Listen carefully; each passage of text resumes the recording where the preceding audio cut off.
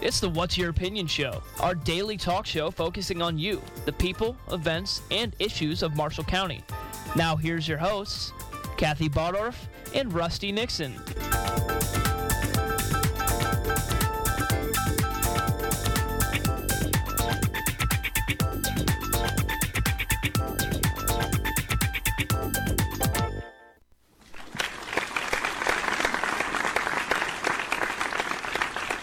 And thank everyone for being with us this morning. Yes. Yes. Yes. It's Tuesday morning. You seem happy.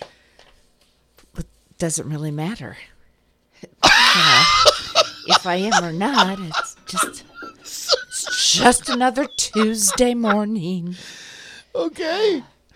That was kind of different, but yeah.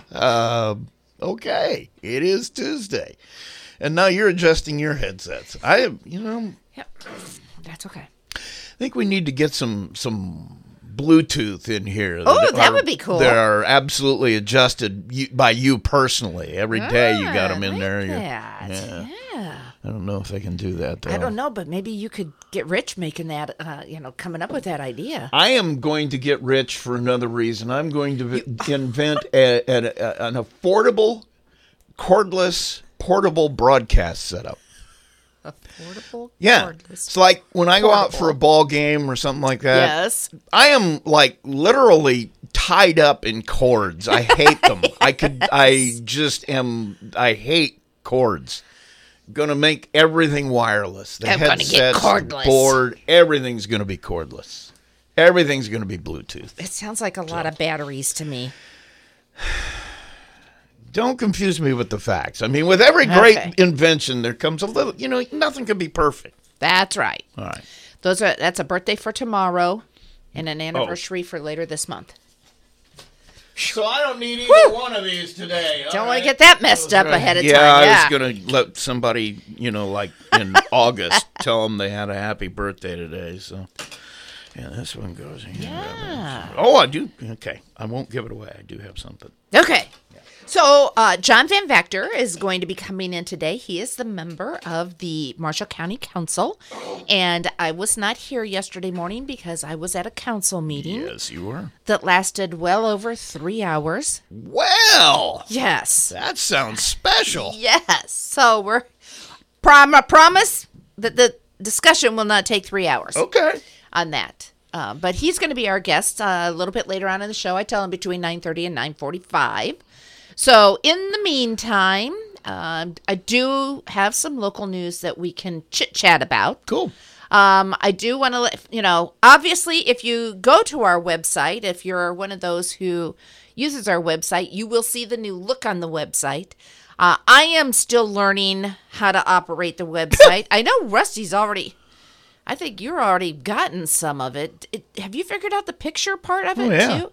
See, I haven't. I can't do the pictures yet. It's every bit as simple as the other ones were. I think. It's in a different spot. Yes, I found out where the picture. Okay, but good. The file that I used to have of all my pictures are gone. Yeah. Ooh, and so, yes. So, I got a mugshot today, and I did. Okay, well, I know what I would do in the old system, but in the new system, it doesn't work that way. So Bob has to teach me that. So sometimes a lot of the stories will have the same WTCA picture logo thing on there because I haven't learned out how to do the pictures yet, but I'm getting there. There was a lot of pictures in there. Yes. A lot of pictures in exactly. Those pictures are still somewhere, yes, but I don't know where. So. Some guy in North Dakota sitting there and wonder where all these pictures came from. They sure are pretty. Yeah, and there had been some comments on Facebook, negative comments on Facebook of how hard it was to navigate. And I think the only thing that I'm going to have changed is up at the top, across the top line where it tells news, sports, weather, shows, hits, and more, community and listen live. I'm going to take the maybe the shows and the hits and more and move obituaries up there. I think that would probably So it's easier for them to find. Right now, you scroll down to the bottom of the page, and obituaries are under information there. Everything you could imagine is at the bottom. Yes. But yeah, I don't think that would be a bad idea. So that change will be coming. But anyway, I'm learning it, and I hope you are learning it. And, Bob has been working on this. And yes, I will tell you that they did a backup of our old server in May when they were working on this new site and transferring everything from the old server to this new site. And they hadn't done a backup since May. Bob's head was all about Disney and not thinking about backups. And I'm just kidding, Bob. But anyway, so we have lost from May to July.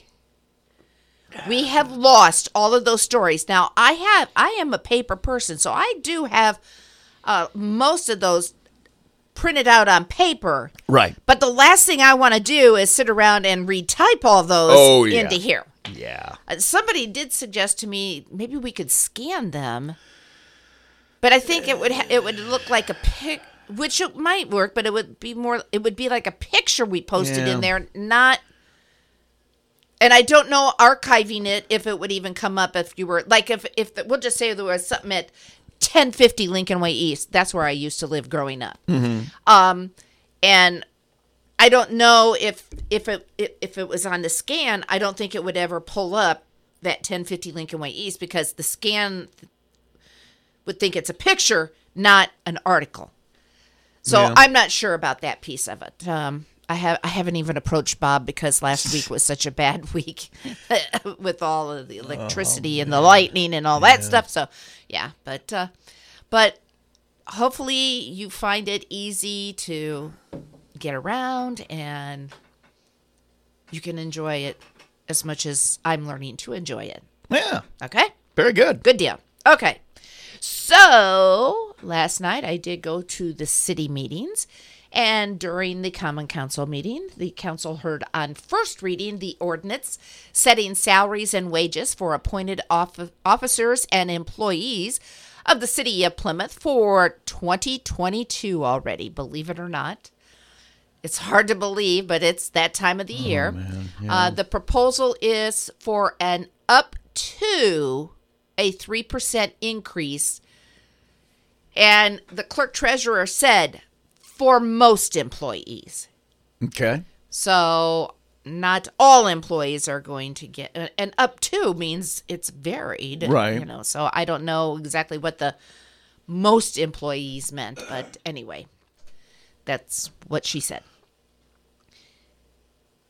I'm thinking that some people are kind of like already at maybe the top level. Maybe part-time isn't going to get as much. Oh, and that could be too, yes. Whatever. Exactly. Yeah. Related to that issue, City Councilman Jeff Huyen wanted to clear up some confusion with the salary increase that took effect on July 1st for city employees. And if you will remember last year when COVID was so crazy and they were going through the budget process, and businesses were shut down and people were unemployed and all, that they weren't real sure what was happening. And so they did not include any raises. Right. And then after looking at the first few months of the year, a couple of the council members felt like the department heads were being very efficient with their budgets and things were on the way to getting better. And so their recommendation was to implement a pay increase mid-year, which would be July 1st. The clarification came was that, and I don't know, he did not say who was confused, whether it was the general public or whether it was department heads. But the clarification comes is that the budget is already set. The budget is the budget. The budget is not going to increase. Right. You're going to get a pay raise, but that pay raise has to come out of the funds already in the budget for that department. So it could end up meaning that, they don't buy a mower out at the cemetery so that they can pay or, they scrimp and save other places. They don't buy so many office supplies or whatever, so that they then have funds that they can move around in their budget to cover the cost of the increase of the salaries. And so he wanted to get that out in the public. And Janine had said that, the clerk treasurer, when they implemented the pay increase, she said that she would not be increasing or seeking any additional appropriations, that the council deemed that there was funding available in those budgets that could cover this pay raise. And so he did clarify, though, that if there's a department that is unable to pay the pay raise with the current budget they are in, then they will immediately begin the additional appropriation process, so that they can continue paying those wages to all city employees. Sure. So as we get closer to the end of the year, and it's going to take some additional work on the clerk treasurer of looking at budgets and making sure that, everybody's going to get to the end of the year in the black, but they're moving forward with that. And basically, he just wanted clarification for everybody that they did not increase the budget. Right. They just... Well, I'm sure there was a question or two amongst his constituents as to just where the money was coming from. So that's where it's coming from. That is it. I think we talked about this. Gosh, that's a whole week ago. When Commissioner Overmeyer was in. But I did a story on it last night about the steel-wheeled combine that's been seen in the southern part of the county. Because I wanted to put it out there for the public to know, and for that person, and there may be more than one steel-wheeled piece of farm equipment driving up and down the county roads. But over the 4th of July holiday weekend, Marshall County Commissioner Kevin Overmeyer was contacted by a citizen who was concerned about a combine with steel wheels driving on Ironwood Road north of 19th Road, which this is south of Argus. So Kevin got in his truck and drove down over there, couldn't find the combine, but and he talked about it because he was driving along slowly looking down at the road for damage when there was a high-speed chase going on and there was a police car behind him with the lights on. Yeah. So he has asked the county attorney to look for some Indiana code that would allow the county to send a bill to that combined owner for damages done to the road that they're on, that they're using. And apparently this combine has, because I looked up, we discussed this same thing in October of last year. And at that point in that article, it said that this combine had been going from field to field. So it wasn't just going out to the field. It was moving around the southern part of the county doing work in a lot of fields. There is supposedly some ordinance in the state that says driving on roadways requires rubber tires or rubber wheels. Okay. I don't know. So anyway, the county attorney is going to be looking into this situation again to see if there is some way. They never took action back last fall, but now they want to do something to keep motorized, steel-wheeled, basically equipment. You don't see a car driving around on steel wheels. No. Off the county roadways because of the damages that they do to the roadways. So basically, that story was put up for information, although it did get quite a number of hits on Facebook of negative comments. It's like people, first off, well, is it just for farm equipment? No, go put some steel wheels on your, Mustang and drive it down the road. They used to have those snow tires with the little spikes. Studded they can't tires. Do that anymore. Right. You're right. Yep. So, it's like common sense, people, but some people just don't have common sense, I guess. There, I said it. I blamed it on somebody other than me. What did my dad used to say? Putting your mouth in motion before putting your brain in gear. It was one of his favorite little sayings. Yes, I can understand that. A Chicago man was arrested Friday evening and ended up in the hospital because he ingested some white powder that tested out to be positive for cocaine. You need to give me some. I don't know the backstory, but this is about 10:30 at night. Plymouth police got a dispatch of a possibly impaired driver. Officer Krynock with the Plymouth Police Department located the suspected vehicle eastbound on US 30 from Plymouth Goshen Trail. He was able to observe several traffic infractions. And while he was attempting to pull the vehicle over out on the highway, the passenger threw something out of the the driver threw something out of the passenger's window. So he's driving along, pushes a button, rolls down the window over there, and then throws something out. Suspected drug paraphernalia is what was thrown out of the window. So he gets a littering charge. That's probably one they hadn't thought about yet. Need to add it. Yes.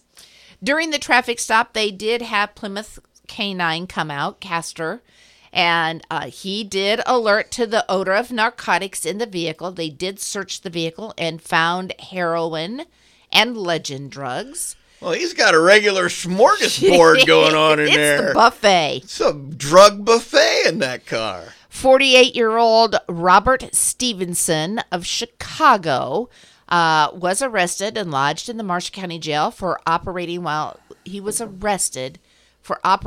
intoxicated, possession of heroin, possession of paraphernalia, and possession of a legend drug. During the investigation, he swallowed some white powder substance which tested out to be cocaine. So they took him out to the hospital, and he was admitted there for evaluation for eating cocaine. The next day, just sprinkle some cocaine on your cornflakes in the morning, huh? About 3 o'clock Saturday afternoon, he was released from the hospital and transported to the Marshall County Jail, where he was also charged with resisting law enforcement and intimidation, and held on a $3,000 cash bond. Okay. So so those new charges, resisting law enforcement. So was that leaving the hospital? He pulled some shenanigans, and intimidation. Did he threaten somebody at the hospital? Kind of makes me wonder. There's a backstory there. Yeah, there has to be. And the other backstory is, why is he driving around with a car full of drugs? Why is he driving around Plymouth, Indiana? I just don't get that. Let's just... Well, let me take every drug I have in the house, put it in the car, and start driving around. Nothing bad can happen there. Oh, my goodness. Yeah, I don't know what baffles me more, because he was obviously intoxicated that you'd get behind the wheel that way, number one. Number two, that I may need some refreshments on the way to Aunt June's house, so I better take everything I've got. I might want to relax a little bit, so I've got my heroin. I may need to be a little bit more on point, so I got a little cocaine. Oh my God. It's interesting. It's crazy is what it is. Plymouth police responded Saturday night about 10:30 to a trespass complaint, which was in the 200 block of West LaPorte Street. The subject, 34-year-old Gary Beatty of Plymouth, was later located. Corporal DeLee with the Plymouth Police Department made the arrest. He had a parole warrant out of Indianapolis, along with being charged with operator never licensed and possession of paraphernalia. The thing that gets me is he was only held in the Marshall County Jail on a $100 cash bond, which I was like, that seemed kind of small, short. Yes, yeah. Seemed like just not quite all of it there. Yeah, but I don't know. Maybe it's just me. See, I've infected you with the backstory disease. I have infected you with it. You're now one of us, Kathy. You're one of us. Also, those of you, Senator Stacey Donato, who handles the lower third of Marshall County, is going to be at the Fulton County Fair today from 6 to 8 p.m., and she'll be available to talk with folks about Indiana's new laws and other topics. So you are encouraged to attend the Fulton County Fair tonight and come meet with your state senator who represents you in the southern part of the county. All right.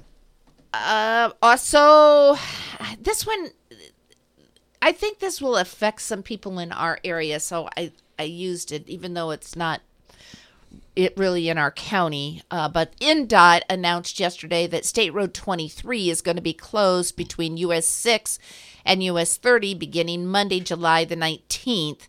The road closure is in 3 locations for culvert replacements just south of County Road 600 North, just north of County Road 650 North, and at Union Road south of Walkerton. It's going to take about 2 weeks, weather dependent, obviously. And so you're asked to find alternative routes, because if you use the official detour, you will follow US 30 to US 31 to US 6, which takes you out of the way, obviously. Where is that again? Up at State Road 23, south of Walkerton. Oh, yeah. Yeah, that would. Yeah, exactly. Yeah, that would be a little bit of a detour. Yeah, well, it's just like the one that's out on 30 over east of Bourbon. They have got the pipe in the ground, and that should be finishing up. They were hoping to lay asphalt yesterday or today on the westbound lanes, and now they're immediately going to switch over to the eastbound lanes, and they're going to direct that poor eastbound traffic on the same old detour, which I would have thought somehow they could have gotten a crossover and crossed them over onto the highway and just had one lane going each direction out on the highway instead of through these little towns that are not anymore made or desire to have that kind of truck traffic and such through them. But, nope, you are right there. Yeah, it's kind of a mess, but that's life. Yes, it is. All right. Well, did the Price Fairy show up today? Yes. Okay. I have an Elks dinner. Hang on, I've got the menu here someplace. Oh, okay. yes. Meatloaf tomorrow. Oh, one of your favorites. Good stuff. Cheeseburger, tenderloin, also good stuff. Smoked pork chop with mashed potatoes. Crispy chicken salad. Those are your Wednesday options. I had the chicken salad out there. It's very good. Okay. This is for a Friday night dinner, though. Anytime you want. You don't have to use it this Friday if you're busy. Wait. And it's for any dinner. It's no longer just for the fish dinner. You can it's have for anything. Any dinner. Spaghetti and meatballs. Obviously fish, jumbo shrimp, fish and shrimp. Fish platter, which is what I usually get because that's more than enough. The all-you-can-eat usually leaves me rolling out of the building. Cheeseburger platter, tenderloin platter, and unlimited salad bar. That's all your Friday options. I have a dinner for caller number, hang on, Demon Dice, caller number 3 at 936-4096. 936-4096, caller 3. Going to be eating some Elks dinner on Friday, or whatever Friday you want, so good luck. Summer fun is here again at the 2021 Marshall County Fair. Brought to you by our platinum sponsors, 3031 Equipment, Gentech Farm Seed and Chemicals, Marshall County Farm Bureau, Indiana Farm Bureau Insurance, Michael Sheep Farm, and Sequel Wire and Cable. Support our local 4-H kids July 17th through the 24th. Come and enjoy exotic animals, square dancing tractors, donkey races, laser tag, food and commercial vendors, KOI drag races, and so much more. Check out MarshallCountyFairAssociation.com for a full list of events and join us July 17th in Argus for the Marshall County Fair and see what all the fuss is about. want to know what's going on in Marshall County, just reach for the Pilot News. Local government, people, and places. Since 1851, the Pilot News has been Marshall County's only daily local newspaper. So when you want to know what's happening around town, pick up the Pilot News. Call 936-3101 today and have everything in Marshall County delivered to your doorstep. The Pilot News. WTCA. I love you, love you, love you. Awesome. I am so excited. Your hometown station. FM 106.1 and AM 1050. Feel good radio station.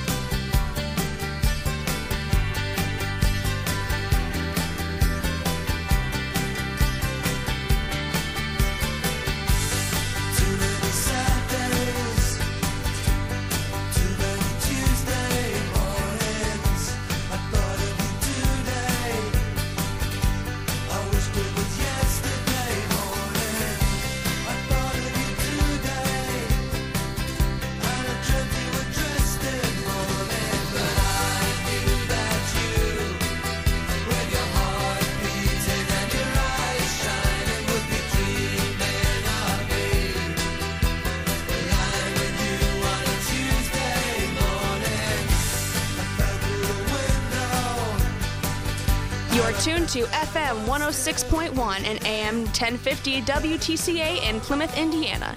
And what's your opinion? Phone lines are open at 574-936-4096. So call now and join the fun. Now here's Kathy and Rusty. Congratulations to Rich. He's rich in food now. Thank you. I'm here all week. All right. Rich. Going to be eating some Elks. Good deal. Food. This morning we have John Van Vactor with us. John is a member of the Marshall County Council. We had council meeting on Monday. And so we're going to talk. The meeting lasted over 3 hours, and I promise you folks that it's not going to take us 3 hours to get through this today. I promise. Maybe an hour, but we'll see how things go.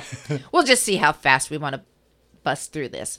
Started right off the bat with Judge Bowen, which I was really surprised when I saw Judge Bowen in the audience. I'm like, I wonder what Judge Bowen is here for, because the agenda said Superior Court 3, and I don't know the gals that work in the office, so I that had somebody's name on there, but it's like, well, I wonder why the judge is here, and so, but he was actually the one on the agenda. He was coming in for Superior Court 1, because his court reporter, who has been there for 28 years, is retiring in September, and he would like to hire a new one and about 4 weeks out to get some training on that. And so to do that, there's not money typically in their budgets that has that ability. So John, he had to come, which was really nice. He came and asked you guys, well, what do you want to do? Do you want to do a transfer, or do you want to do an additional appropriation?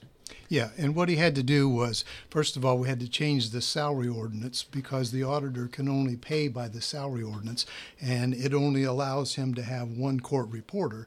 So we had to allow him to have 2 court reporters for that 4-week period that he wants to train someone who's going to take over that position. And like you say, it's been filled for 28 years by someone, and you're just not going to replace them without a period of time where they can learn all the ins and outs that it's going to take to do that job. And so he's going to have to pay that person for those 4 weeks. And obviously, it's fortunate, though. I mean, he did come and tell you that I do have money in a fund for a part-time clerical, which I had, I have $10,000 in that fund, and to date I've only spent $461. So I have funding. He estimated it was going to be just under $3,500 for the pay for this person. But he asked you, do you want me to transfer funds or do you want to do an additional appropriation for this? Right, and we suggested that he just go ahead and put in the transfer of the funds from the part-time into that line item to fill that out. And it really is a no-brainer. Yes. I mean, you have somebody that's been there all this time. I mean, because working in the court, there's tons of technology there too. So there will be a learning curve for that person to step into those shoes and fill them. So 4 weeks is not, an unreasonable amount of time to learn. You're dealing in very important stuff. You better know your job. Right, and we have done that throughout the county for other positions also, so that we have a smooth transition for the citizens out there who they are actually serving. Very good. Next on the agenda was the Plymouth Public Library. They are doing a major renovation project at the library, actually almost $5 million in renovation work. And I was surprised. Rusty, you probably will know this, but when was the last update over there at the library? Why would I know that? Well, because I would think it basically was when really we moved out. Yes. It seems that would be a good. You're talking about like building and that kind of stuff, like adding to the building or whatever. I would assume the last major renovation was in. Oh, that would have been there 30 years, so probably 25 years ago. Well, you're close. In 2000. Okay. So 21 years ago was the last major renovation project that they did over there. And John, can you explain why they had to come before the county council? They have their own money. They have their own tax rate. So why do they have to come and see you guys to spend their money? Because the library board is an appointed board. It's not an elected board. And so therefore it's just like the solid waste district has to come before the county council to have their budget approved or any additional appropriations to their budget approved by an elected board. And so we are the elected board for the Plymouth Library. Just a few months ago we did the Bremen Library for the same reason. Since they are all appointed, it had to come to us as the elected board to approve those appropriations. And they will not have to float a bond issue with this. They have the money in hand in several different funds, but they have the money in hand. He did talk about Susie Reinhold, who had been there for many years, had been saving money all along towards a new major renovation over there at the library. And so that's been continuing, and they've been saving for years, and now they're at the point where they actually are at a point where they need to make the renovations, because he did talk about leaky roof and the HVAC system needing to have some updates as well. And so basically they came before you. They had their plans and their drawings, but they didn't really go over in detail what their plans are or any of that. But this is, the project. This is how much we plan to spend. This is where our money is coming from. And to me, it almost seems like a no-brainer rubber stamp situation. Well, it was one of those things where it was open for the public to discuss. It wasn't necessarily a public meeting, but the public was made aware of through the notification that this additional appropriation was going to take place. And it was open for the public to speak, and no one spoke either for or against this project. And like you say, it wasn't up to us to second guess the project. We were there to approve the financing of it or the appropriation of the money that they had already accumulated. And so, like I say, it was not going to increase taxes. And again, as you had pointed out, they had been raising this money or saving this money for probably the last 20 years to accomplish this project. In my personal opinion, that's the way I do my own finances at home. If I've got a big expenditure coming up, I save that money up if I can in order to keep from having to go into debt for a project. Yep. It's really a good thing to do, although I will say that the vote was 5-2, with both Tim Harmon and Jesse Bohannon voting against I don't want to, were they voting against the project, or were they voting against the funding of the project? You would have to ask them. I'm not sure what motivated their vote one way or another. Well, Jesse did mention that he wanted to know if they'd looked for grants for the project, or money from outside sources to help fund the project, but they have all their money in hand. I was a little bit caught off by that, and the director did say that they are going to look for some grants for the Wi-Fi capacity that they want to increase in that building. But other than that, it moved forward with no issues. And I think we'll try and get them on the show to actually, they have some great pictures and concepts and some major changes that they're going to make there. Some forward-thinking ideas of, it's not the same old library it was 20 years ago or 40 years ago. It's not that quiet little place with nothing but books.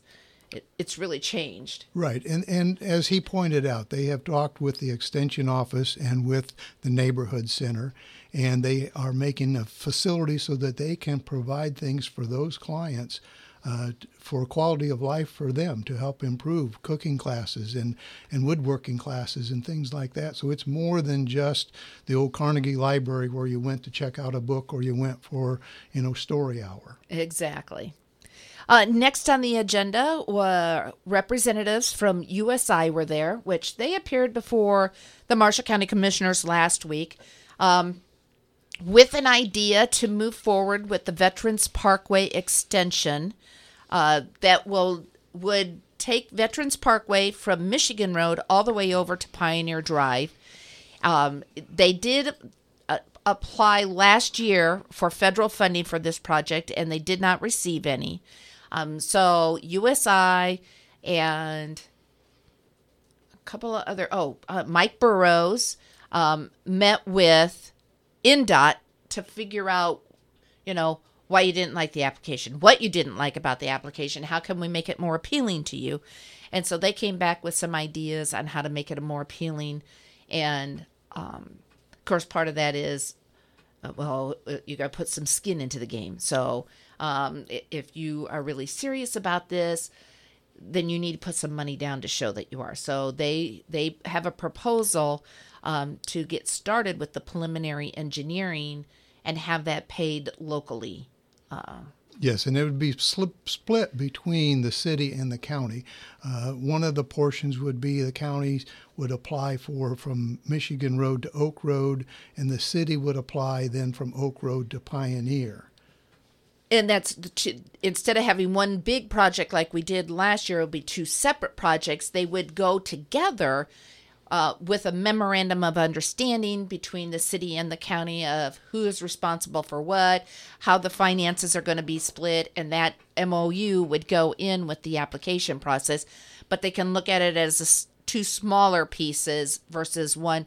They talked, I wrote down some numbers. There was $90 million available for that last fall award, and they had $450 million in application projects. So it was very competitive. Yes. And I know there was a lot of discussion about this. It kind of started off with, after they got into basically, this is what we want to do.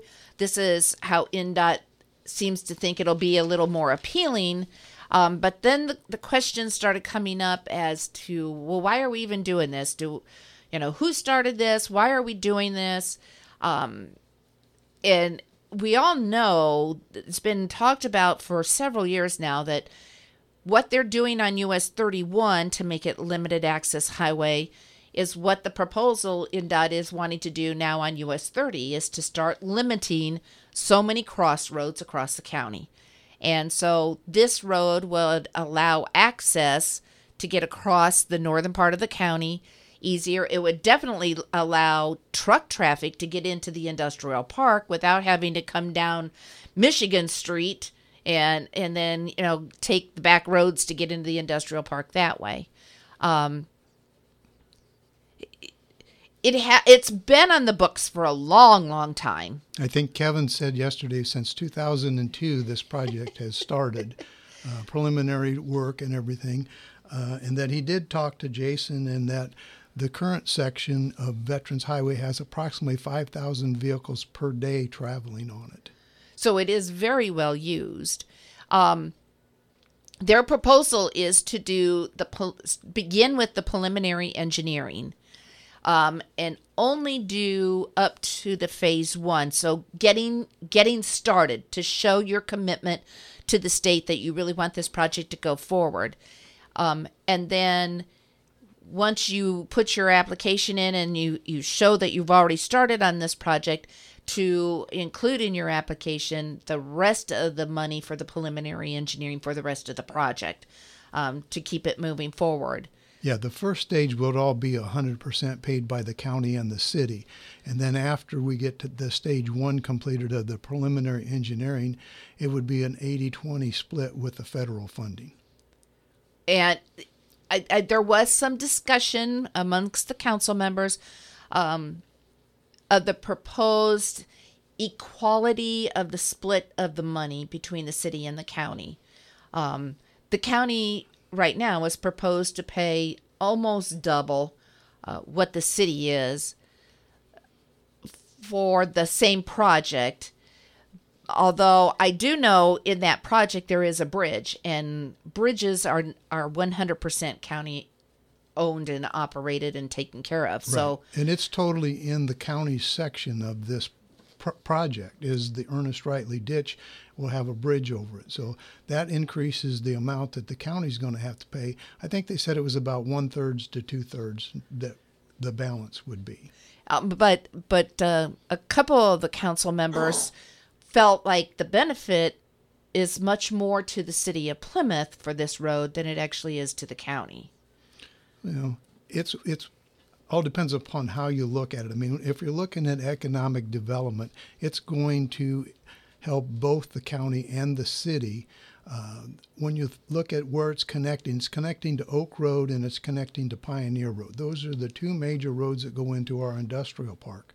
So if you're looking at expanding for economic development reasons, you need to be able to have a traffic flow, which, you know, in the tax rate would end up helping both the county and the city.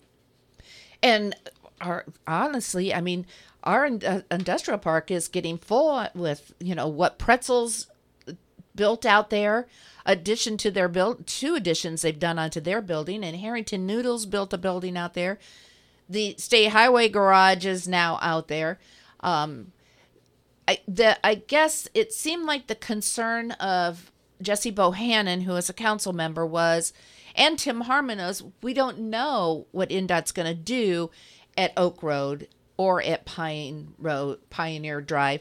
So why are we trying to do a project that we don't know what the impact is actually going to be? Well, and again, I can't speak for them, but let's go back. I mean, 2002, this project started. It's not something that has just recently come up because of US 30, but it's a project that, you know, previous commissioners, previous council members have had the forethought to say, look, we need to make this road go across here for access for our community. And it seemed like the majority of the council could see the impact, the positive impact that this road is going to have down the future. And INDOT did tell USI that if you guys proceeded with the preliminary engineering, that I think the quote would have been that you've basically backed us into a corner so that we have to fund you. Well, meaning this is a serious project. And they've already said, INDOT has already told them it's a good project. It's not throwing money away. It actually has merits to it. So it's just... Well, as you know, Kathy, there are no guarantees one way or another. I mean, we could do the preliminary engineering and they could say, no, we're not going to fund this. But we have to be positive and think forward of where are we going to move forward with the county, with the community. I mean, we've done stellar. We've done everything economic development-wise to move this county forward. And this project has been on the books since 2002. We need to keep moving it forward to a completion. I do know that they did open the floor and ask Mike Burrows, who is heading up this project for the county commissioners, spoke about it and the positive aspects of this. And then President of the Council, Tim Harmon, did ask to hear from, was that you who asked? I asked to hear from the other two commissioners. Commissioners who happened to be in attendance at the meeting. And so Commissioner Klotz spoke, and he continues to have, his concern is that we take care of the current roads we have now before we take on any more projects, I guess would be the best way to say it. Although, as we get farther into this meeting, we will see where the county council is supportive of road projects here in the county. And if we had $50 million and could go around here and do roads, we still are going to have somebody who's not happy about a road. Probably. You cannot make everybody happy about a road. Well, and the confusing thing about Commissioner Klotz was he did state he wasn't opposed to the project, but he didn't state that he was in favor of the project. So I was a little confused as what his actual stance was on the project. I think he's neutral. And then Commissioner Kevin Overmeyer spoke, and this is one that he definitely is in favor of, and talked about bringing down the Metronet, how Marshall County, was forward thinking, and the commissioners needed to look further beyond than just the next few years. We need to look down the road, and bringing in dark fiber into this county has been a real blessing, and now it's exploding down here with other companies starting to provide fiber to private individuals in homes now. So you have to look further out than just a few years. And that project was also a group effort. I mean, there was the city of South Bend, there was St. Joe County, and there was Marshall County together that all put some dollars into that to make that project come down here to Marshall County. And the same way with Veterans Highway, we have the city on board with the county working together to complete this project, which is good that they're working together to satisfy the needs of this project. Just a ton of discussion about this project, how it fits into the county's new continuity of operations plan, where if there would be, there is a lot of hazardous waste that travels up US 30 and 31 that people don't actually know what's out there going up and down the road. If there would be a hazmat incident, how this road then could be used to detour traffic, to keep them out of the downtown areas. And so a lot of thinking, what ifs, what if this happens? Because it will happen. Eventually something will happen and it'll have to be used. Well, and just the normal traffic flow. As the county and the city grows, where is that normal traffic flow going to be? Do you want it going through downtown Plymouth? The only ones you want going through downtown Plymouth are the cars that are going to stop at a store and go shopping. The semi-truck going down, or the cement mixer, we don't want them driving down the road because they're not going to stop. They're going to keep on going to their next job or whatever. And the wear and tear on the roads that they create, downtown roads aren't made for those anymore. No, they're not. And turns in the downtown are not made for that kind of traffic anymore either. So it is a really interesting project. After more than an hour discussion, there was a call of support for this project so that they could, and we can talk a little bit about the timing of this is, so they weren't, USI was not there to get you to motion to move forward with an agreement with them right now.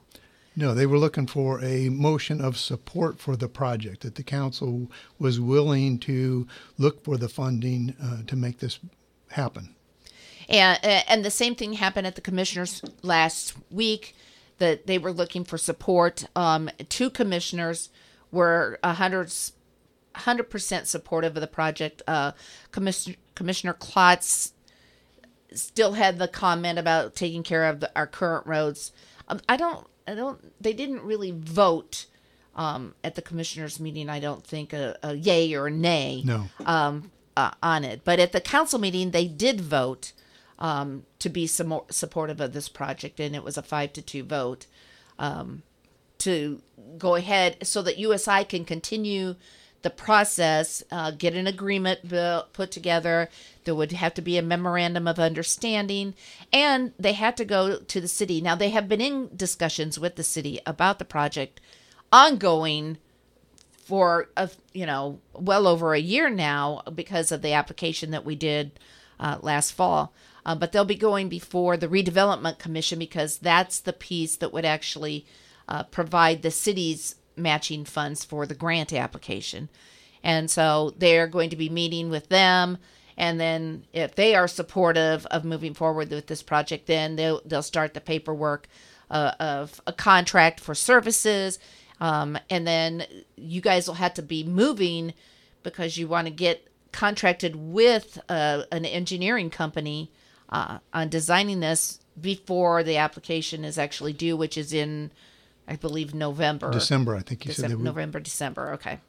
So, and again, that would be the commissioners to move forward with that contract. It would be up to us to do the financing. And the preliminary numbers that they gave us for 2021 would be approximately $171,000 that we would have to come up with. And in 2022, it would be $163,000.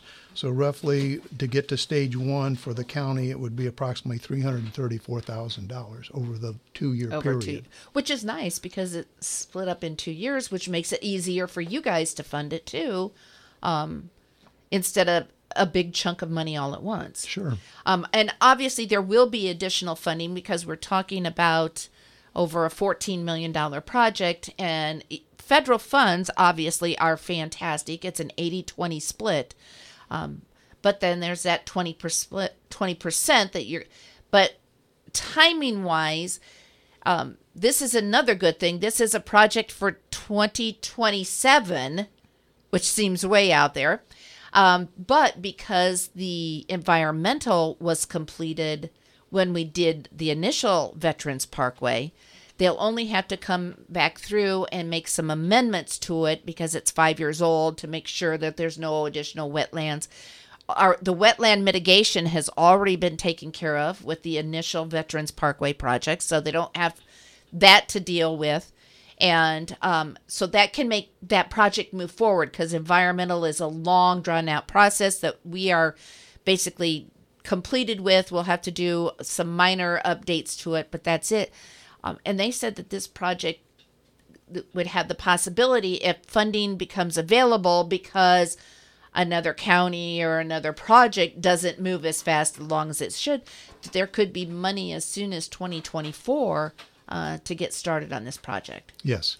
And the other thing is to think about is down the road, the federal government is coming up with more and more money for infrastructure, which is roads and bridges. So that money that they're talking about giving to us may be the money that we'll use to complete this project. Where is all this money coming from, John? I don't know. I wish I knew. Every time we turn around, it's like there's a grant for this and there's money for this. And in fact, Julie just mentioned at the end of the meeting that the county got $4.5 million into the fund. It's there, that the fund that we had to establish in order to get the money from them. It's there, and it's now waiting for the commissioners and the council together to come up with a plan on how we're going to spend that money that meets all the requirements that the IRS has on for what that money can be spent for. It just can't be spent for whatever we want to spend it on. They have guidelines that we have to follow. And I will say on this this first almost $9 million that we're going to get, it is not for roads. No, it is not. There's supposed to be more money coming down the pike for that. But I know there are some council members that would take, if they could, they would take all of that money and put it into roads. But there are specifics, and you have to have plans. Initially I thought we were going to get the money. in May. Then it seemed like the government changed and said, okay, the money is going to be available for you. You have to get your plan in place, and then you have to submit a project. And if the project is approved, then you'll get the money for that project.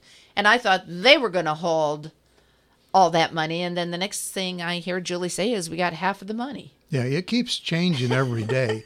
And that's kind of like, Veterans Highway and US 30. What's going to happen? We don't know, because that changes every day on what's going to happen. But we still have to look forward to the future and where we're going with this county.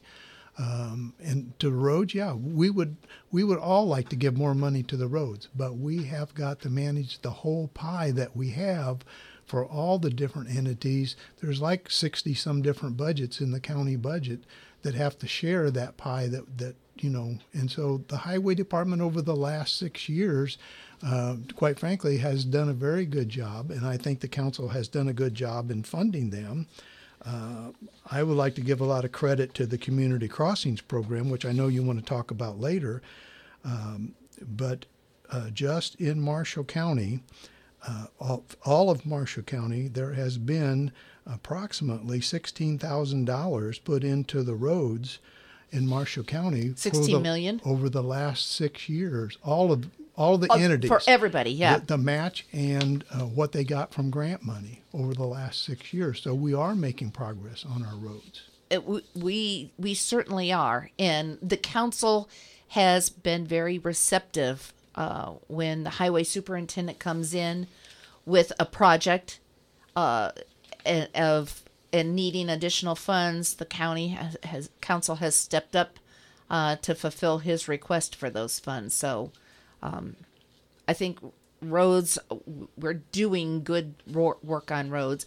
The other thing is, our highway department is only so big, and there's only so many hours in the day. And then you have days like this week where there's a chance we're going to get rain every day. So it's like, do we go out and start a paving project and then the rain comes and we have to stop? So it's very weather dependent, those road projects that they do too.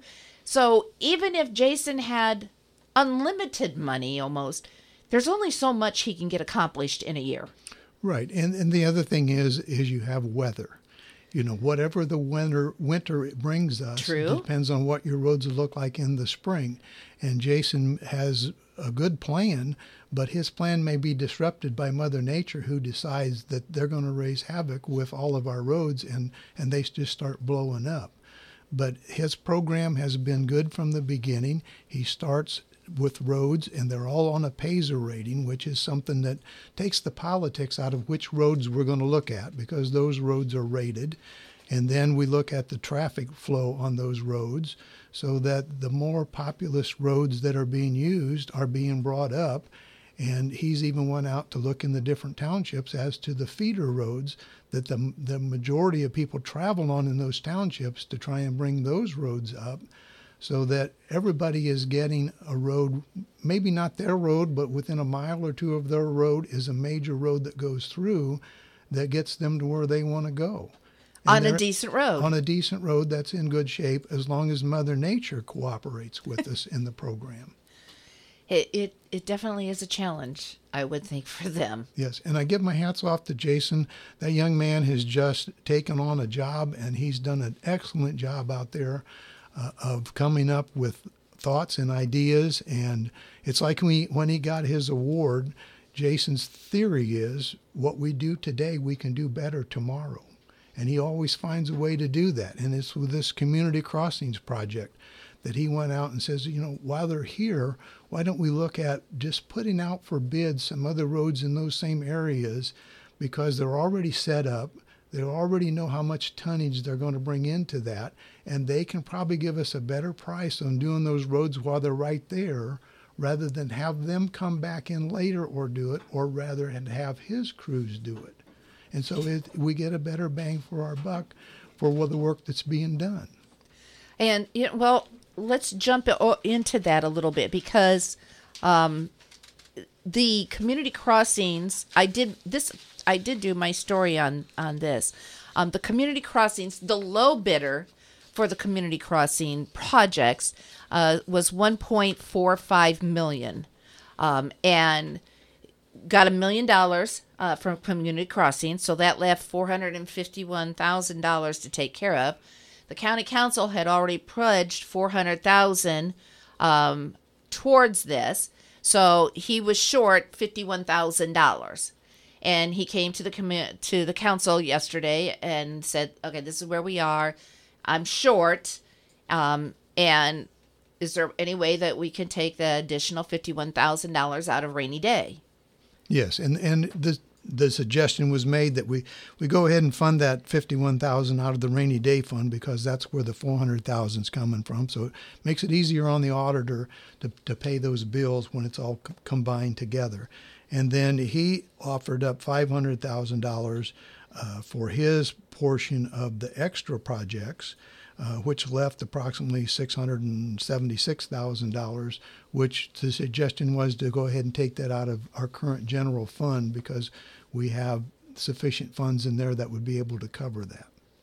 And so everything that he asked for, he was granted. That means all the community crossing projects and all of those additional paving projects will be handled this summer by one contractor who will be in the county for a few days, I would say, to get it all taken care of. But it's done. So, well, other than just the formal, I mean, he'll come back to our next meeting with actual paperwork. Right. But the letter, the support for it was passed unanimously by all the council members. He did also mention that he is short in the 2021 road plan by about $400,000. And he asked if you guys would be supportive of taking $300,000 out of local road and streets and moving that in so they can continue to do road projects in the county. The remaining $100,000 that he's short, he said, let's just wait until the season rolls through and see where we are. Because like today, they're not paving today because of the call for rain and the rain that we got last night. You can't put asphalt down on a wet road. Right. It has to be dry because the moisture in there will stick around, and then when it gets wintertime, it'll freeze. That's what causes blowups. So you had to have some good, hot, dry weather to do road projects. And again, Jason is just informing the council ahead of time of what may be coming up later on in the year, so that they're not just all of a sudden out of the blue come up with, okay, now we need to transfer another $100,000 out of MVH to the restricted fund so that I can finish out the program. He's giving you the heads up months in advance so that you know what's going on. Yes. It's a good thing. Yes. The sheriff was in. It's kind of hard. Rusty and I talked a little bit earlier in the show. Last night, the city council considered wage increase for next year in their ordinance on first reading, preparing for the 2022 budgets. And the county council is also preparing for the 2022 budgets. Department heads have already put in their requests for next year. And the auditor said that you should have all those budgets and requests before the next meeting, because that's the long all-day meeting where you look at all of these budgets and meet with department heads. But Sheriff Hassel did come with some budget discussion that he wanted to talk with you guys about. And this actually has to do, I guess, with making it easier in the auditor's office and out at the sheriff's department. He said he actually has full-time employees out there. Some are working 35 hours a week. Some are working 37 and a half hours a week. And some people work 40 hours a week. And that the software does not recognize holiday pay or overtime. I guess it's holiday pay, really. If you don't get 40 hours in, well, some of his full-time people are not at 40 hours. And so it means that manually they have to go in there, override it, and put it in. And so he came with a request at the recommendation, I believe, of the auditor's office of getting rid of holiday pay and putting it in all as overtime pay because it's the same rate. I don't know, there was some discussion because you being a former sheriff, you've had to go through this and to make it easier just to get payroll taken care of. Yeah, years ago, the sheriff's department did not receive holiday pay. We just worked the holiday, and there was nothing that other county employees got off. And eventually, they came around to where they said, "Well, you really need to be compensated for that." But they wanted to know how much was actually being spent on holidays, and so there was another line item set up for holiday pay. And then you had your regular overtime pay. Well, all holiday pay is overtime pay. So to make it simpler now is just to combine the two funds together and just, give it all to them in an overtime line item rather than separate it out to show what's holiday pay and what's overtime pay. And it's an easier request. But when you go to the budget hearings and we start looking at the budget, this overtime line is going to have a huge increase in it.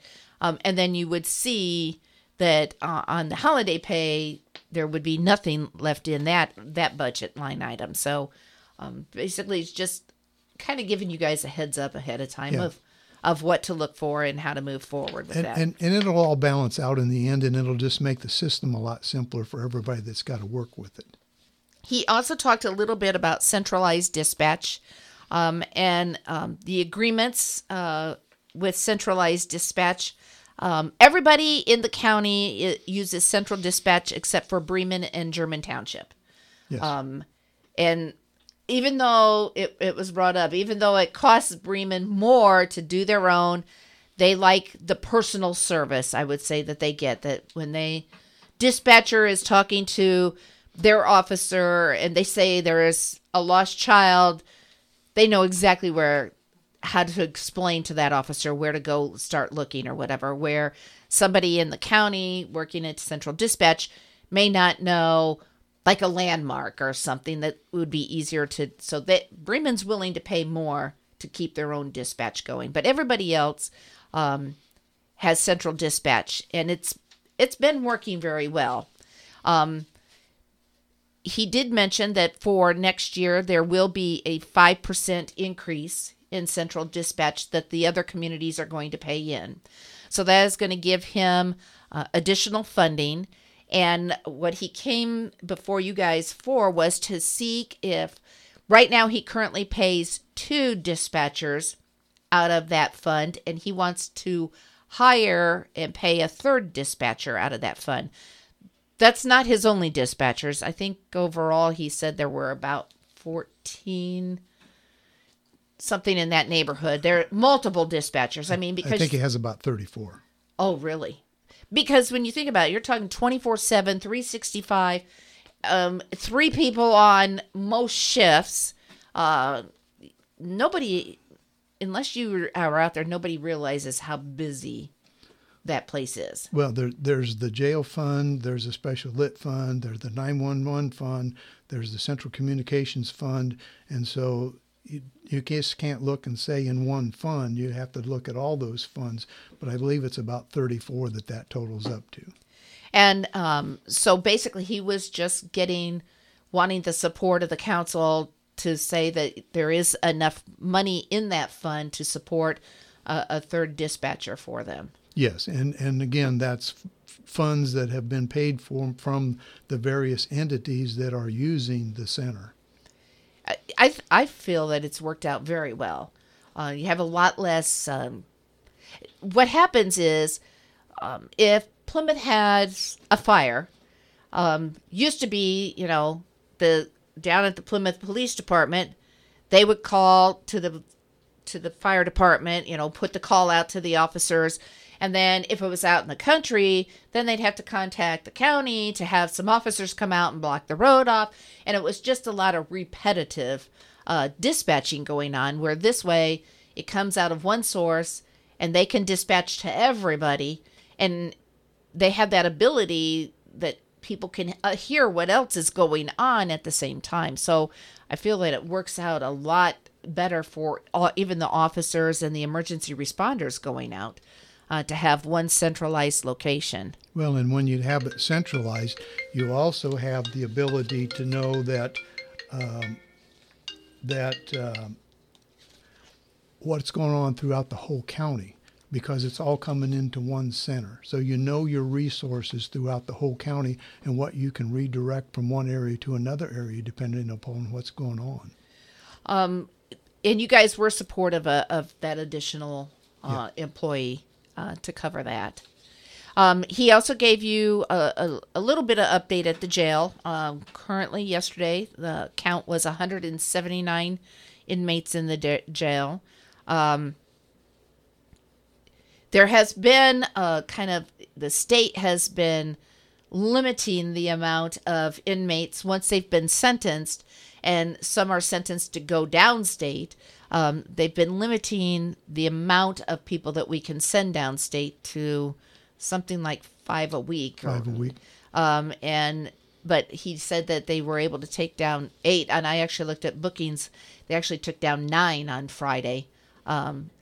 Because the state now, instead of having one center that everybody comes into from the whole state, and they look at their case, they look at who they are and all this kind of stuff, and then determine what location they're going to put it in, they actually have multiple locations. What are those called? Well, they would go to Plainfield to the Regional Diagnostic Center, which when all 92 counties, actually there's only 91 counties because one county doesn't have a jail, would take their inmates there. They would then test them, find out, what their needs are and what's the best place to put them throughout the state, and then they would farm them out to the various facilities throughout the state.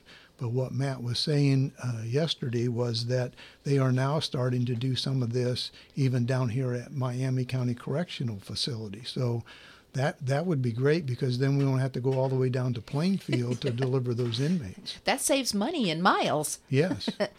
Time for people to transport too. And it seemed like they were opening it up to a little bit more people. When asked how many, we still have waiting to go downstate, Matt was not sure about how many that, we're still holding. And then there was a little bit of discussion about the state pay. Apparently, it was supposed to go up July 1st to $40 a day. It is what the state will pay the county to hold their inmates until they can get them down to the state. But the sheriff said in reality the cost to the county is actually $60 a day. Right. It's around that. And then also the state requires that we hold those inmates for the first 3 days after they're sentenced, and we have the paperwork for 3 days before we can charge them. Oh, jeez. Okay. Wow. They're going to take advantage of you any way they can. Yes. Let's see. He gave an update on the JCAP program. This is the program that the Attorney General prior had allowed funding for, so that you could provide services. That's the one thing. We are holding inmates that are now been sentenced, and instead of just having people sit there twiddling their thumbs and basically getting into trouble and not really having any benefit, the Attorney General offered funding for programming. And so we actually got a program director, and we got started on a program and offering training and services and a lot of to the inmates out there. And now the new Attorney General does not seem to be so in favor of that. And so he has ended that grant funding, although he did extend it a couple of months already once. Did that get us into July or through July? Can you remember? Through the end of July. So there's probably a slight possibility that he might get enough ridiculed that he would extend it again. I'm not certain, because I'm not really certain how he got involved in this program in the first place, why it's not a Department of Corrections program, because the whole emphasis behind this is to change the people that are in the system so that they don't come back into the system. And how that affects the Attorney General, I'm not really certain, but to me it would seem like it's more of a Department of Corrections, to limit the number of people that's going to the prisons. Is it going to eliminate the need for us to expand this jail at some point in time? I'm not convinced that that's the case. Will it have an impact on the people who are actually going through these classes? I'm sure it will. Anytime that you can reach out and improve people, it's going to have an impact on them. But I don't necessarily think that's going to reduce the jail population per se. It may if these people do not come back, but we still have a lot of outstanding warrants out there. And it's like everything else. You don't know how successful those programs are going to be. It's like the DARE program. The DARE program has been around for years. Can we say that it's successful? Can we say quantitatively that we have numbers? Not necessarily, but you don't know the people that's been affected by that didn't go down the wrong road. Right, exactly. He talked a little bit about the programming that they're offering. There's a program called Decision Points that they do 3 days a week. They have MRT 4 days a week. They have the drug MRT 2 days a week. They have anger management 3 days a week. There's metrics for my scribbling. 3 days a week. They have a parenting class twice a week, and they have individual counseling 5 times a week. And so the sheriff put some dollar signs to that to kind of figure out what it would cost if we hired a company to come in and provide those same services. And through the Bowen Center, that cost would be $5,400 a week to offer those services, which Josh Pitts, who is the program director, is certified and can offer that there through his salary, which as of this month is still handled through the grant, but you guys have already committed to handling that salary through the end of the year. Right, so. And that'll be paid for out of the special LIP fund for the jail. And then the program supplies and stuff the sheriff is paying for out of his commissary fund. It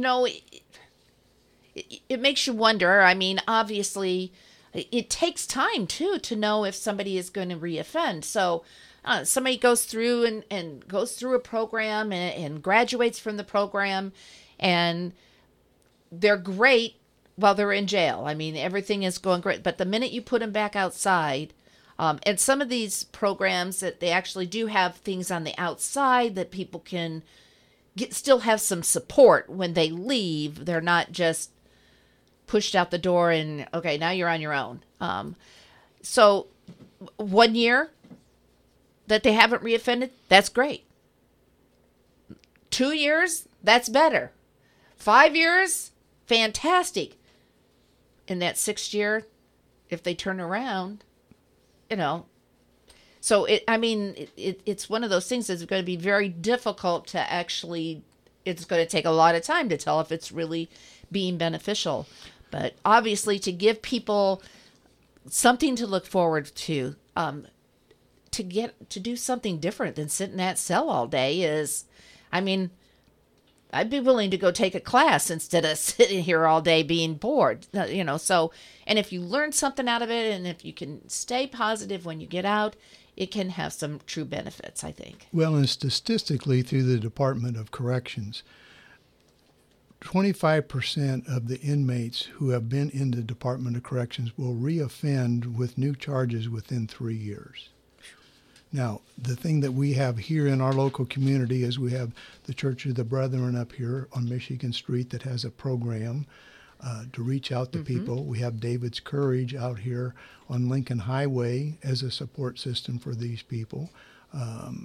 You got the neighborhood center. We have several things here in our community that if they released from the jail, they have those things that they can lean on. And I know Josh Pitts gives them all this information when they leave, so that they can be successful and not have to fail and go back into that system. It's so much better than just having them sit there and do their time.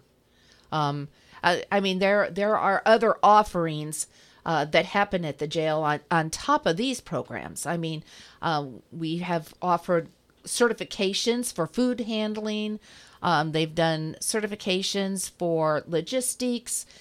So, we have some of the colleges in the area that are coming in and helping teach. So I think we're giving them at least some tools when they leave that they could actually go and get a job.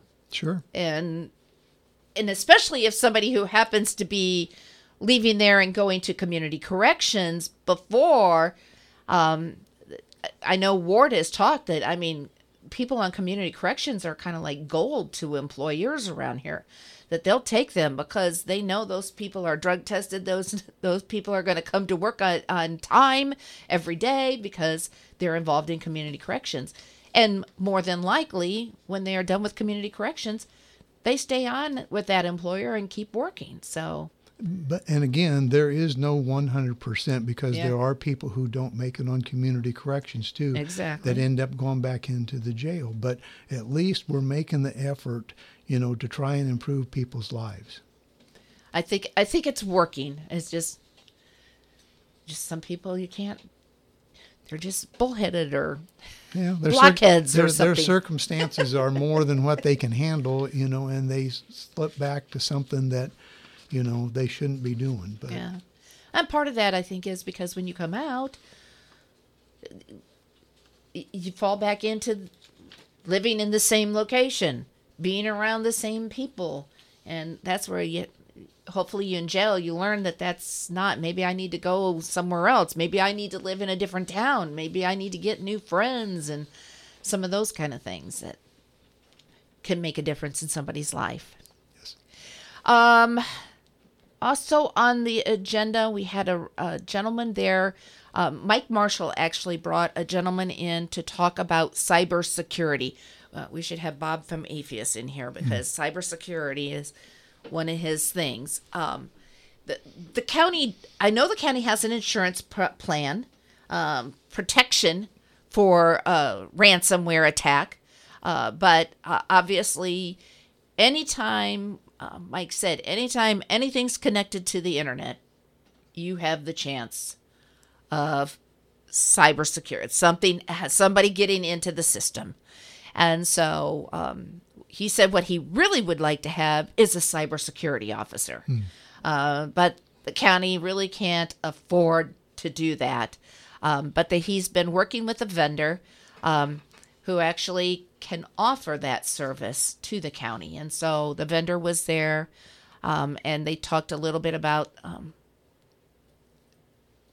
not so much what they could do. I mean, I think we all can figure out what they can do. And it was very, they didn't, it's kind of interesting because they didn't want to talk about the vulnerability of the county in a public meeting, which makes sense if there are issues that need to be addressed.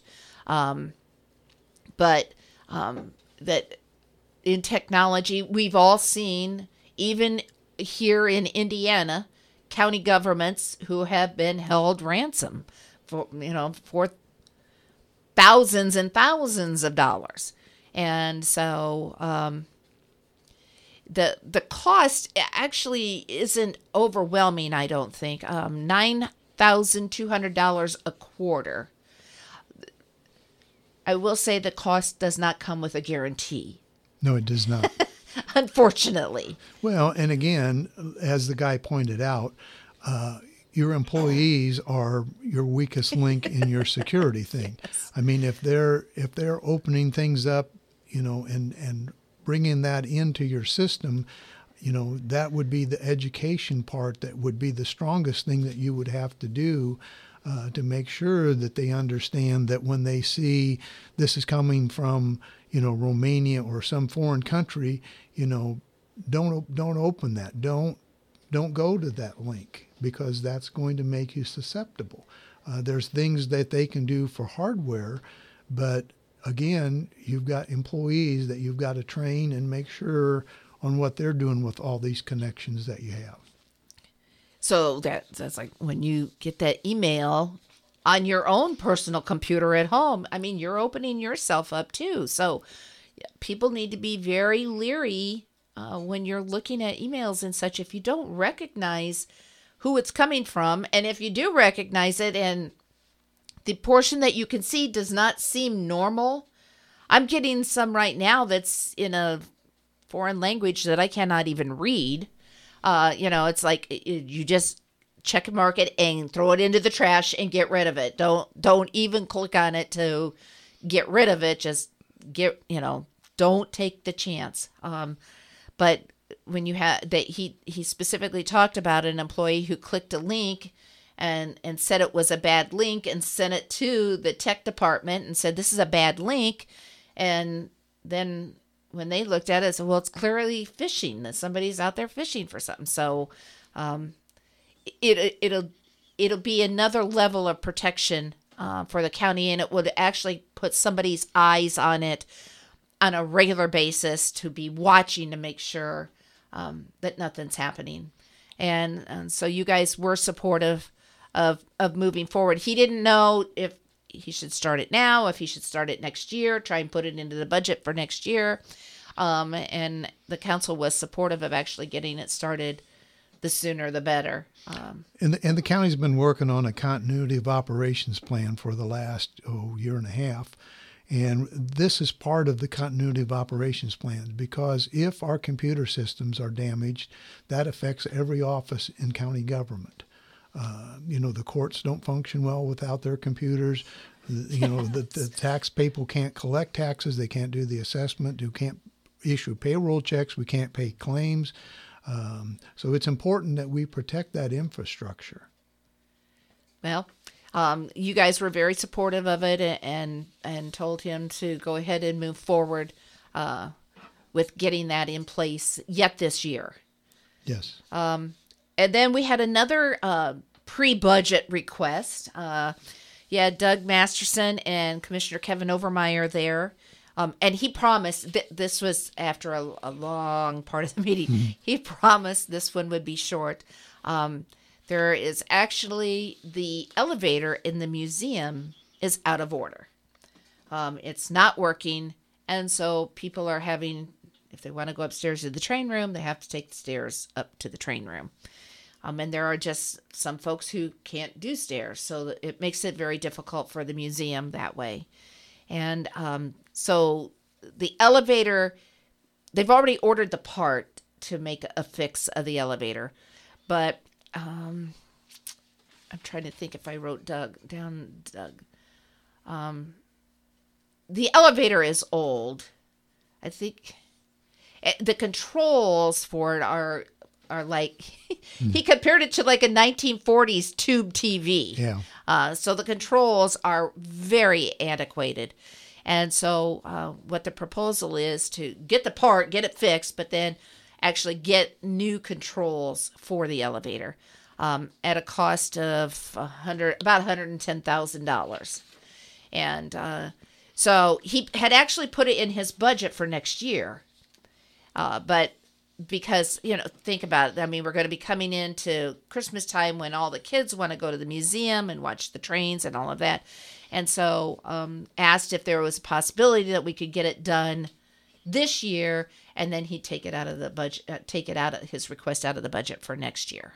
And he said it was going to take 3 or 4 months to even get, this motherboard that they have to make for the electronics to make it work. So, yeah, it's important that it be moving along now rather than wait till next year's budget. And you guys were supportive of their request to move forward with that. Clyde Avery, the EMA director, was there. He wanted to apply for the Emergency Management Performance Grant, which pays up to 50% of the EMA director's salary. This would be for 2021, which means we would get it in 2022. They pay back for that. But we've gotten it I don't know if there's ever been a year in the last, since Clyde's been in place, that we haven't gotten it. Yeah, even before Clyde, I think that since we've had EMA, we've had this performance grant. And, if it pays 50% back to the county and he does great work up there. And so you gave him permission to go ahead, apply for some free money. Why not? Lisa Letzinger from the health department was unable to attend, but she just needed to have some money budgeted from a grant into various line items so that they could spend it, and you guys took care of that for her while she wasn't there. Then Debbie Vandermark was there from the county park department, or park and recreation department, or the county parks. Park board. Yeah, county park board. And it's a new department for the county. This year they have operated without a budget, and they have projects that are underway, and actually a project that's been completed. And so she kind of gave you guys a rundown of what's going on, the trails at Mill Pond, Memorial Forest, and with the Historic Trustees Cabin. And I don't know. I felt initially she was coming to ask you for some funding to cover the cost of appraisals. They are interested in buying a piece of ground, a small strip at West School that would be between the fountain there and the Fireman's Memorial. West Township owns those two individual pieces, and there's a small strip of land in between there that they think would be a good place to put the historic log cabin.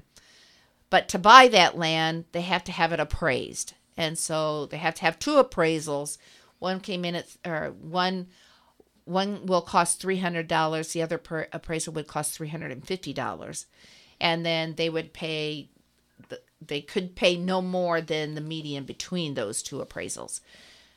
The property owner may want even less. Who knows? Initially it was like $5,000 to $10,000 is what he was thinking. But I don't know how big the strip of property is either. So anyway, there's no guarantee that they're even going to buy the property, but they have to have the appraisal to do that. And they don't have funding available to do that. So she was coming to ask for the funding for that. And Councilman Jim Masterson said, I think we can get that covered through donations. So I guess that's his challenge now, is to come up with $650 to cover the cost of the appraisals to get this moving forward. And then it kind of went on from there. She did talk. They are going to submit a budget for next year. I got a little confused in some of the discussions. She talked about some of the various line items they also want to do some kayak launches along the Yellow River if possible. Especially they're looking at when the county is doing a bridge project, that while they're there doing it and they're working in that way, if there was some way they can have access to maybe have a get out or a put in for a kayak or a canoe launch in that area with probably some place to park, maybe off the edge of the road there. So they put $2,000 in for Yellow Rivers, $2,000 for the trails at Mill Pond, $2,000 for the Memorial Forest, and then did I hear her say she put $100,000 in for the cabin? Yes. Okay. But she doesn't know whether that's going to go or not. Right. But basically, what she's looking for is, somewhere between $24,000 and $30,000 for a budget for the park board for next year. But those folks on the park board have taken this on. They've done an excellent job. I mean, they've worked at Mill Pond getting the trails done. They're doing some work at Memorial Forest, and all of this without a budget. Mm-hmm. They've done it with fundraising of their own to this point. And I guess what she wants to just make sure is that the county, through the commissioners and the county council, is going to support the park board that's been established. Which, I think that they've shown now by moving forward and getting something accomplished that they are serious about it. It's kind of like they've shown their buy-in, like the state wants the county to do with the preliminary engineering. They've showed their buy-in by going out and fundraising, and I think they'll continue to fundraise on projects. And it's not so much up to the council to determine the correct location for that cabin, or to vote a project down because they don't like the location of the cabin. There was some discussion about this cabin and how much money do you spend, what is reasonable, what's not reasonable, and so it was interesting, but there was support for the park board and seeing what they've done and what they've accomplished, and to keep moving forward. So when you come to budget time, there will be a new budget. Yes, there will be. Another one for you guys to consider and look at. And we'll be happy to look at it. So we'll see how that goes forward. Other than that, you guys did some additional appropriation requests. One of them was a large one, $86,500 for a new hot water heater at the jail. I believe that's two of them. Well, I thought the paperwork I showed had two water heaters. Okay. Well, that would be great. Because they're both the same age. Yeah, they were put in at the same time. And they're actually, instead of going to put in hot water heaters, they're actually going to put in boilers instead. So that'll be a change. But that's a large expenditure. And that kind of begins to show you the age of the building. Yes. $86,000 for a hot water heater, though, is a lot. It's like, whoa! But you don't realize the size of the hot water heater. It's not your typical. You don't go to Lowe's and buy it. No. So they did approve that. You also approved $25,000 for additional autopsies for the coroner, an extra $1,000 for fuel, and $8,000 for clerical work, a clerical assistant to come in and do typing for them.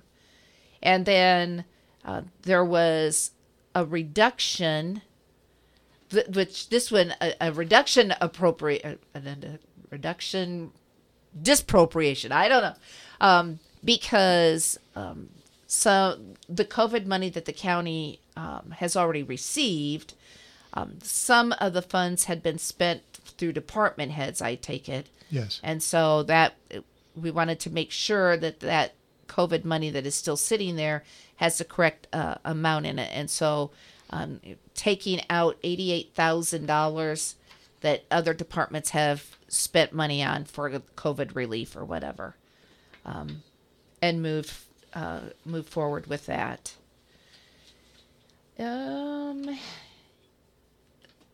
Compliance forms for a couple of tax abatements, Homestead Dairy and Huyen Farms.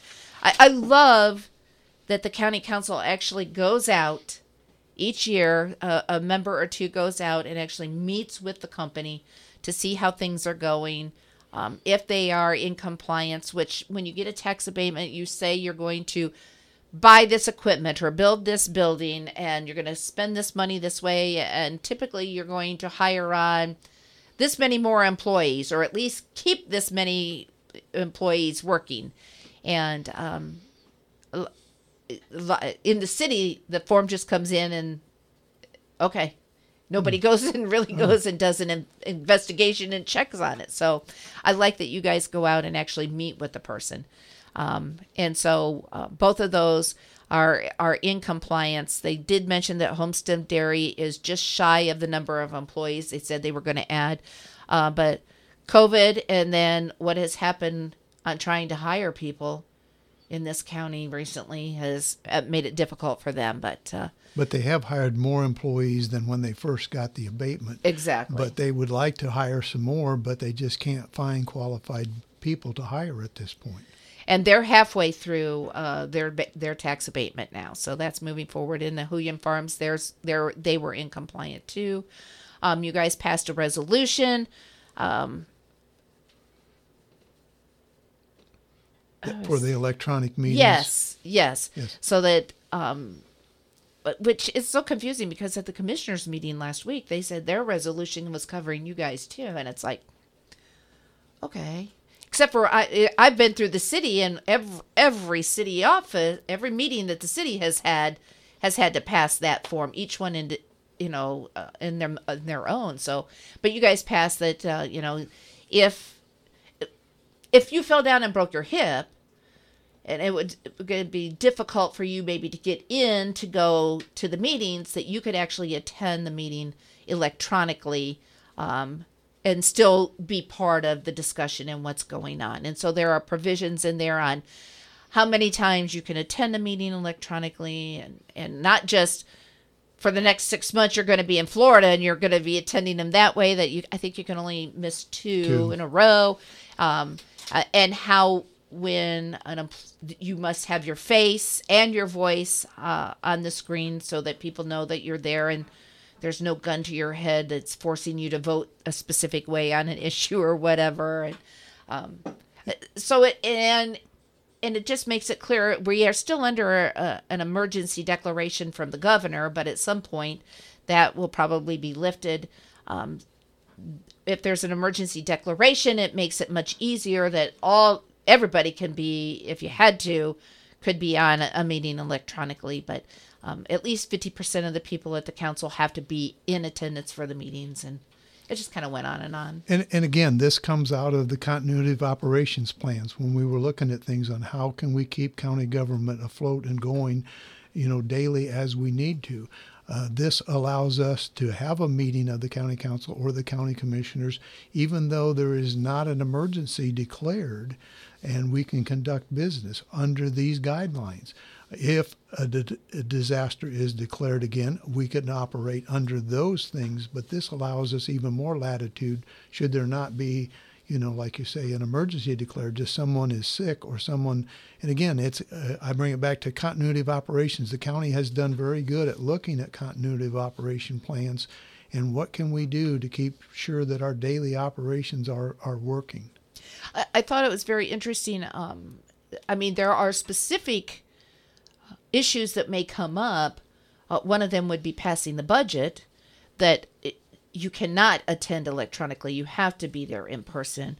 I know one of the commissioners, one of them is, it just slipped my mind.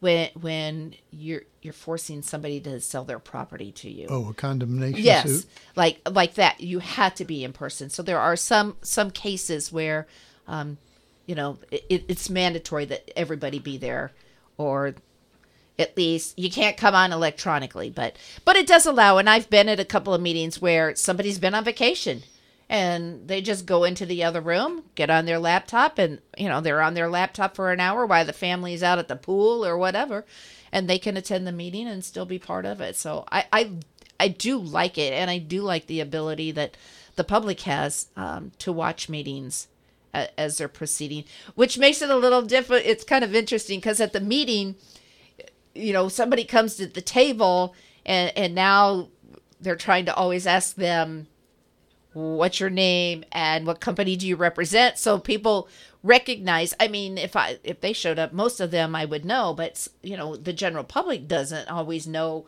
who you are. And so it's nice to have those introductions there. And also it does require roll call votes so that somebody listening or watching that meeting can know exactly. I can hear by the voice typically who it is who voted yay or nay. Even if I'm not looking at you guys. So it makes it's interesting, the kind of how we had to morph our meetings a little bit, but I think it's great. And I love the idea of having the ability to actually watch a meeting live while it's happening.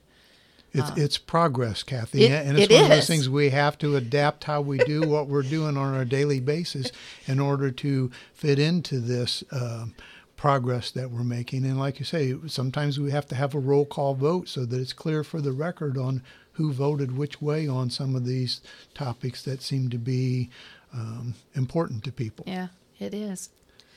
The last thing, the county auditor did talk to you guys a little bit about budgets for the budget process, the rainy day fund for next year. She did tell you currently there will be $66,000 budgeted out of for the rainy day fund budget next year that will handle stellar projects. Also, community crossings. There will be another $400,000 in there for community crossings. Disaster recovery has $200,000 in it. Although Jason Peters thought he would be able to get that maybe wrapped up this year, so it might not need to be in there. And then the county council's budget for next year is $90,564, and that's a pretty tight budget. There's not a lot of play in there. I mean, we just have salaries, and then we have some per diem for going to MACOG meetings, and then we have some professional services money for Wagner, Irwin, and Sheely, our consultant who does our job descriptions, and basically that's all we have in our budget. That's one thing. Heath sits on the personnel committee. He's the chairman. You sit on. I sit on that committee, and so does Jim Masterson and the auditor, Julie Fox. And you guys had wanted to do a survey, the internal and external comparison that they did for us before when we first went through our job descriptions and everything. And it appeared that it's going to be somewhere between $10,000 to $14,000 to get that done, but they would take 3 to 4 months in order to accomplish it. So that would be way past our budget time. So it really would not be of any benefit for us to have them do that this year. What we would be looking for would be to contract with them either at the end of this year or the first part of next year to accomplish that, to see where we are at with our wages. And basically, that's just making sure that you're staying on track with private sector. Yes. So, a secretary in the private sector makes this much money. Are we being fair? Because it used to be that the county was not the greatest pay, but the benefit was that your day was a little bit shorter because you only work 7 hours, and you had more benefit. You had more days off. But that's not the case anymore. The county is very competitive in their pay, and you want to make sure that you keep that going. So, well, and the county is pretty assured that you're going to have a job there. I mean, it's not like we're going to close down or we're going to, downsize county government. So you're assured of having a good job. I think we do have good benefits. We have looked at the pay over the last few years, and we went with Wagner, Irwin, and Sheely, who set up a scale so that, it's looked at all the jobs based upon the job description, and that we pay them according to the job that they are performing. And then, we have set a figure that's the highest person in the county and the lowest person, and we've tried to keep those close together. And that's why we've tried to do a set rate from year to year as far as a raise versus a percentage rate. Right. Because when you give a percentage raise, the people at the top make more than the people at the bottom end. And that makes that gap get bigger in between. Right. And what we would like to do is keep the gap the same that we have going forward so that everybody would get the same raise, but the person on the top and the person on the bottom are still the same, separated apart on where they are on the wage scale. Well, it'll be really interesting. We are going to have a budget at the next meeting. It is an all-day affair, very typical. And I don't know, with this new council, I do remember, though, back in the day, that we actually would spend 2 days on the budget. 2 days. Yeah, it was always 2 days before. Yes. So, I don't know. We may get that way, where department heads will come in, and basically you guys go line by line on this budget and what's this for, or why did this increase, or you're looking at those kind of things and asking them at that point. You don't make cuts. That's the only part I wish you would make more cuts right there that day. That's only because it would be easier to write the story. You spend the whole day in there and they ain't really accomplish anything. But you get so much information at that meeting that it's worth it to sit there, to me, and get all that back information. Well, it takes time to go through all those budgets and look at them. And yeah, it'd be easy for you if we just cut and say, we're taking this out of this one.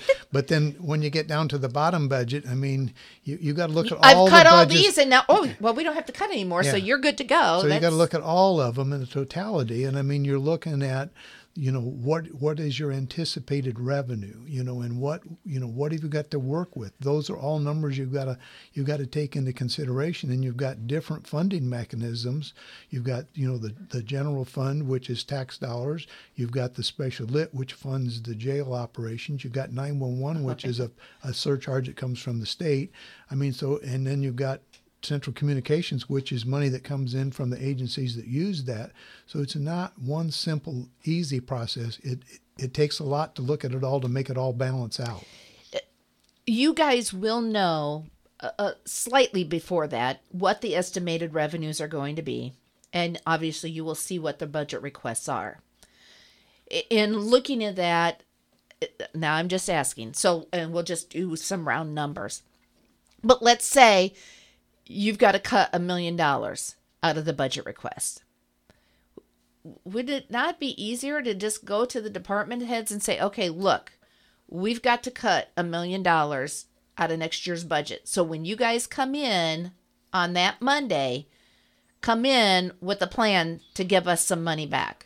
You tell us where we're going to cut $1 million and what you're going to give up out of your budget, so that we can get to that and let them choose where they want to make the cuts more than you choosing. Because then we come back in September and actually make the cuts. And that can be a long day too. Yeah. But, that would be great if it worked that way. Put it on their shoulders to say, look, we've got to cut $1 million. So when you show up, you just have a plan on what you're going to give back. It would be interesting to see who would and how much they would come up with. Yeah, and from the office holder standpoint, it's easier to say, I tried to get this for you, but the council cut it out. Rather than go as the office holder and say, you know what, I gave this up. I gave this up. We're not getting this because I gave it up to the council.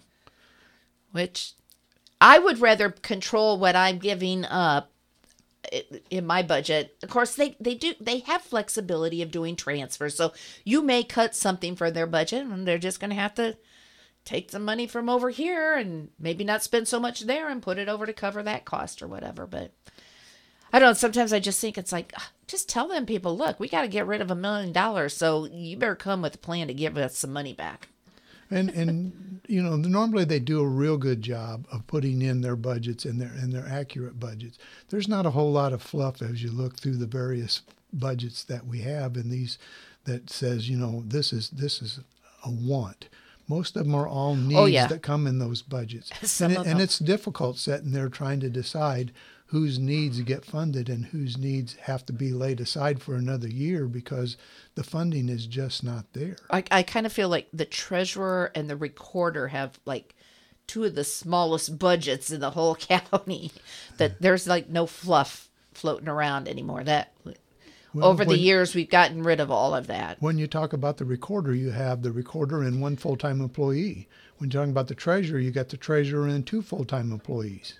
They are two of the smallest offices in county government other than the Veteran Service Officer, that's a single person. Yeah. Weights and Measures is a single person. The EMA office is a single person. Yeah. Their budgets are lower than those 2 budgets. It's an interesting process, and I would invite people, you can watch it online. You can go to the county's website and watch the meeting live there.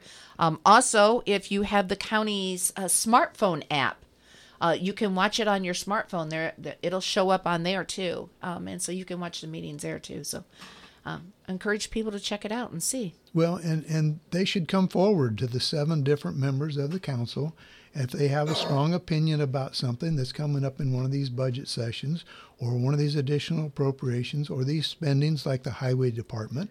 Contact the council members and let them know what their thoughts are. So, this Veterans Parkway extension, if you have a thought on it, contact a council member and let them know. Their phone numbers are all listed on the county website. Council members are, some council members are by district. 4 of them are by district, 3 of them are at large. Right. So you have, it really doesn't matter who you contact, even though there is a district set up to it.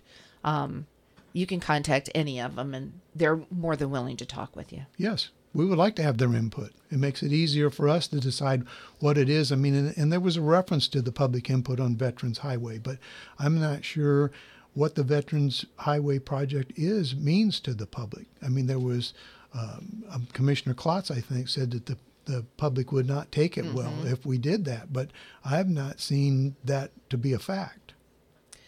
Well, it'll be interesting to see how things move forward. Yes, it will.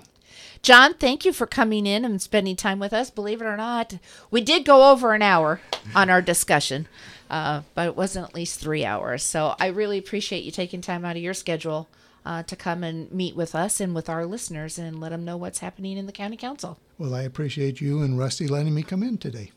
Not a problem. No, not at all. Not a problem. We'll take a break. Got a break to take, Okay. So we'll be right back. Summer fun is here again at the 2021 Marshall County Fair. Brought to you by our Platinum sponsors, 3031 Equipment, Gentech Farm Seed and Chemicals, Marshall County Farm Bureau, Indiana Farm Bureau Insurance, Michael Sheep Farm, and Sequel Wire and Cable. Support our local 4-H kids July 17th through the 24th. Come and enjoy exotic animals, square dancing tractors, donkey races, laser tag, food and commercial vendors, KOI drag races, and so much more. Check out MarshallCountyFairAssociation.com for a full list of events and join us July 17th in Argus for the Marshall County Fair and see what all the fuss is about. Our bodies work hard for us. They deserve attention and care. Now it's time to take care of yourself and schedule the elective surgery you've postponed. The doctors at St. Joseph Health System are ready to help you safely take that next step. We are here to help you enjoy your life, free from pain. Don't delay. Consult with your doctor to schedule your surgery. Do it for yourself, your loved ones, and get back to your best health. Go to sjmed.com/doctors. Schedule your appointment today. For all of your auto parts needs, stop by Hoffman Brothers Auto Parts at 500 West Jefferson Street in Plymouth. Hoffman's, a family-owned business since 1929, is affiliated with Federated Auto Parts. Whether you need oil and filter for an oil change or a new transmission, Hoffman Brothers will make sure you get the right parts and service you need. Stop by 500 West Jefferson Street in the old Oliver Ford dealership and check out Hoffman Brothers' new location. Hoffman Brothers Auto Parts, open 6 days a week. Keep it pumping.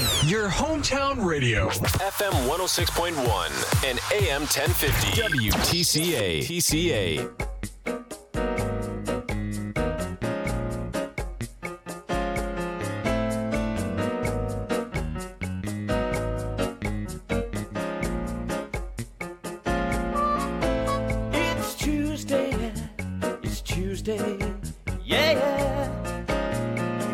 It's never over till the listener gives his view here on What's Your Opinion on WTCA in Plymouth. Call now, 574-936-4096, or tell us what you think or text, 574-307-6647. Now here's Kathy and Rusty. All right. It's Tuesday. Gotta sway. Yeah. A little cool jazz for your Tuesday.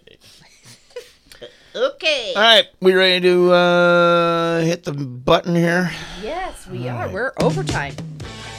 Gonna wish some folks happy birthday. You're gonna be entered in the half for 4 cupcakes from La Dessert Cafe. Also, free small drink from the Coffee Lodge if you're our winner on Friday. And today, happy birthday to Tracy Peters. Tracy, you are entered in our drawing on Friday for those cupcakes from La Dessert Cafe. Also, the free small drink from the Coffee Lodge. Now it's time for anniversaries.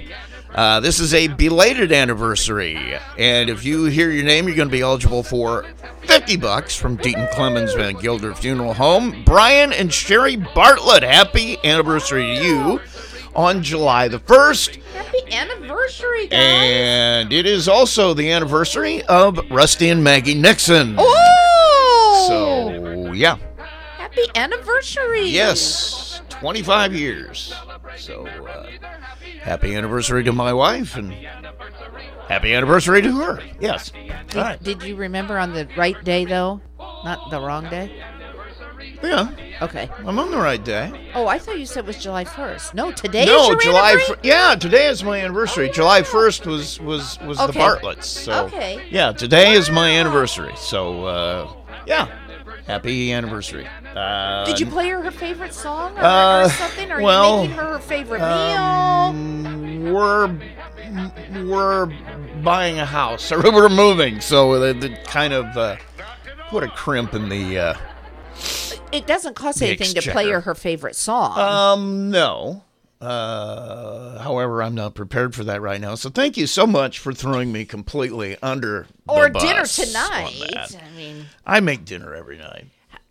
You could make her favorite or put a candle on the table. Yeah, she'd go for that. She's so sentimental. Yeah, I remember doing that one year, and she's like, well, I can't see what I'm eating. Turn the lights on. So, yeah, she's hung up on ceremony. We don't have anything in Trading Post today, so we don't have anything in Trading Post today. So that's it, as far as I can tell. I got nothing else.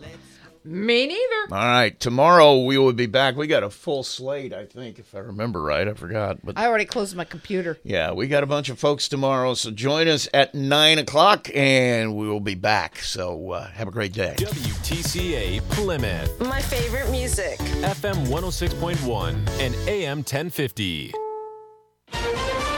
This is CBS News on the Hour, presented by Indeed.com. I'm Deborah Rodriguez. Texas Democrats are in Washington, D.C. instead of Austin, where Republicans are holding a special session to enact stricter voting laws. Trey Martinez Fisher spoke after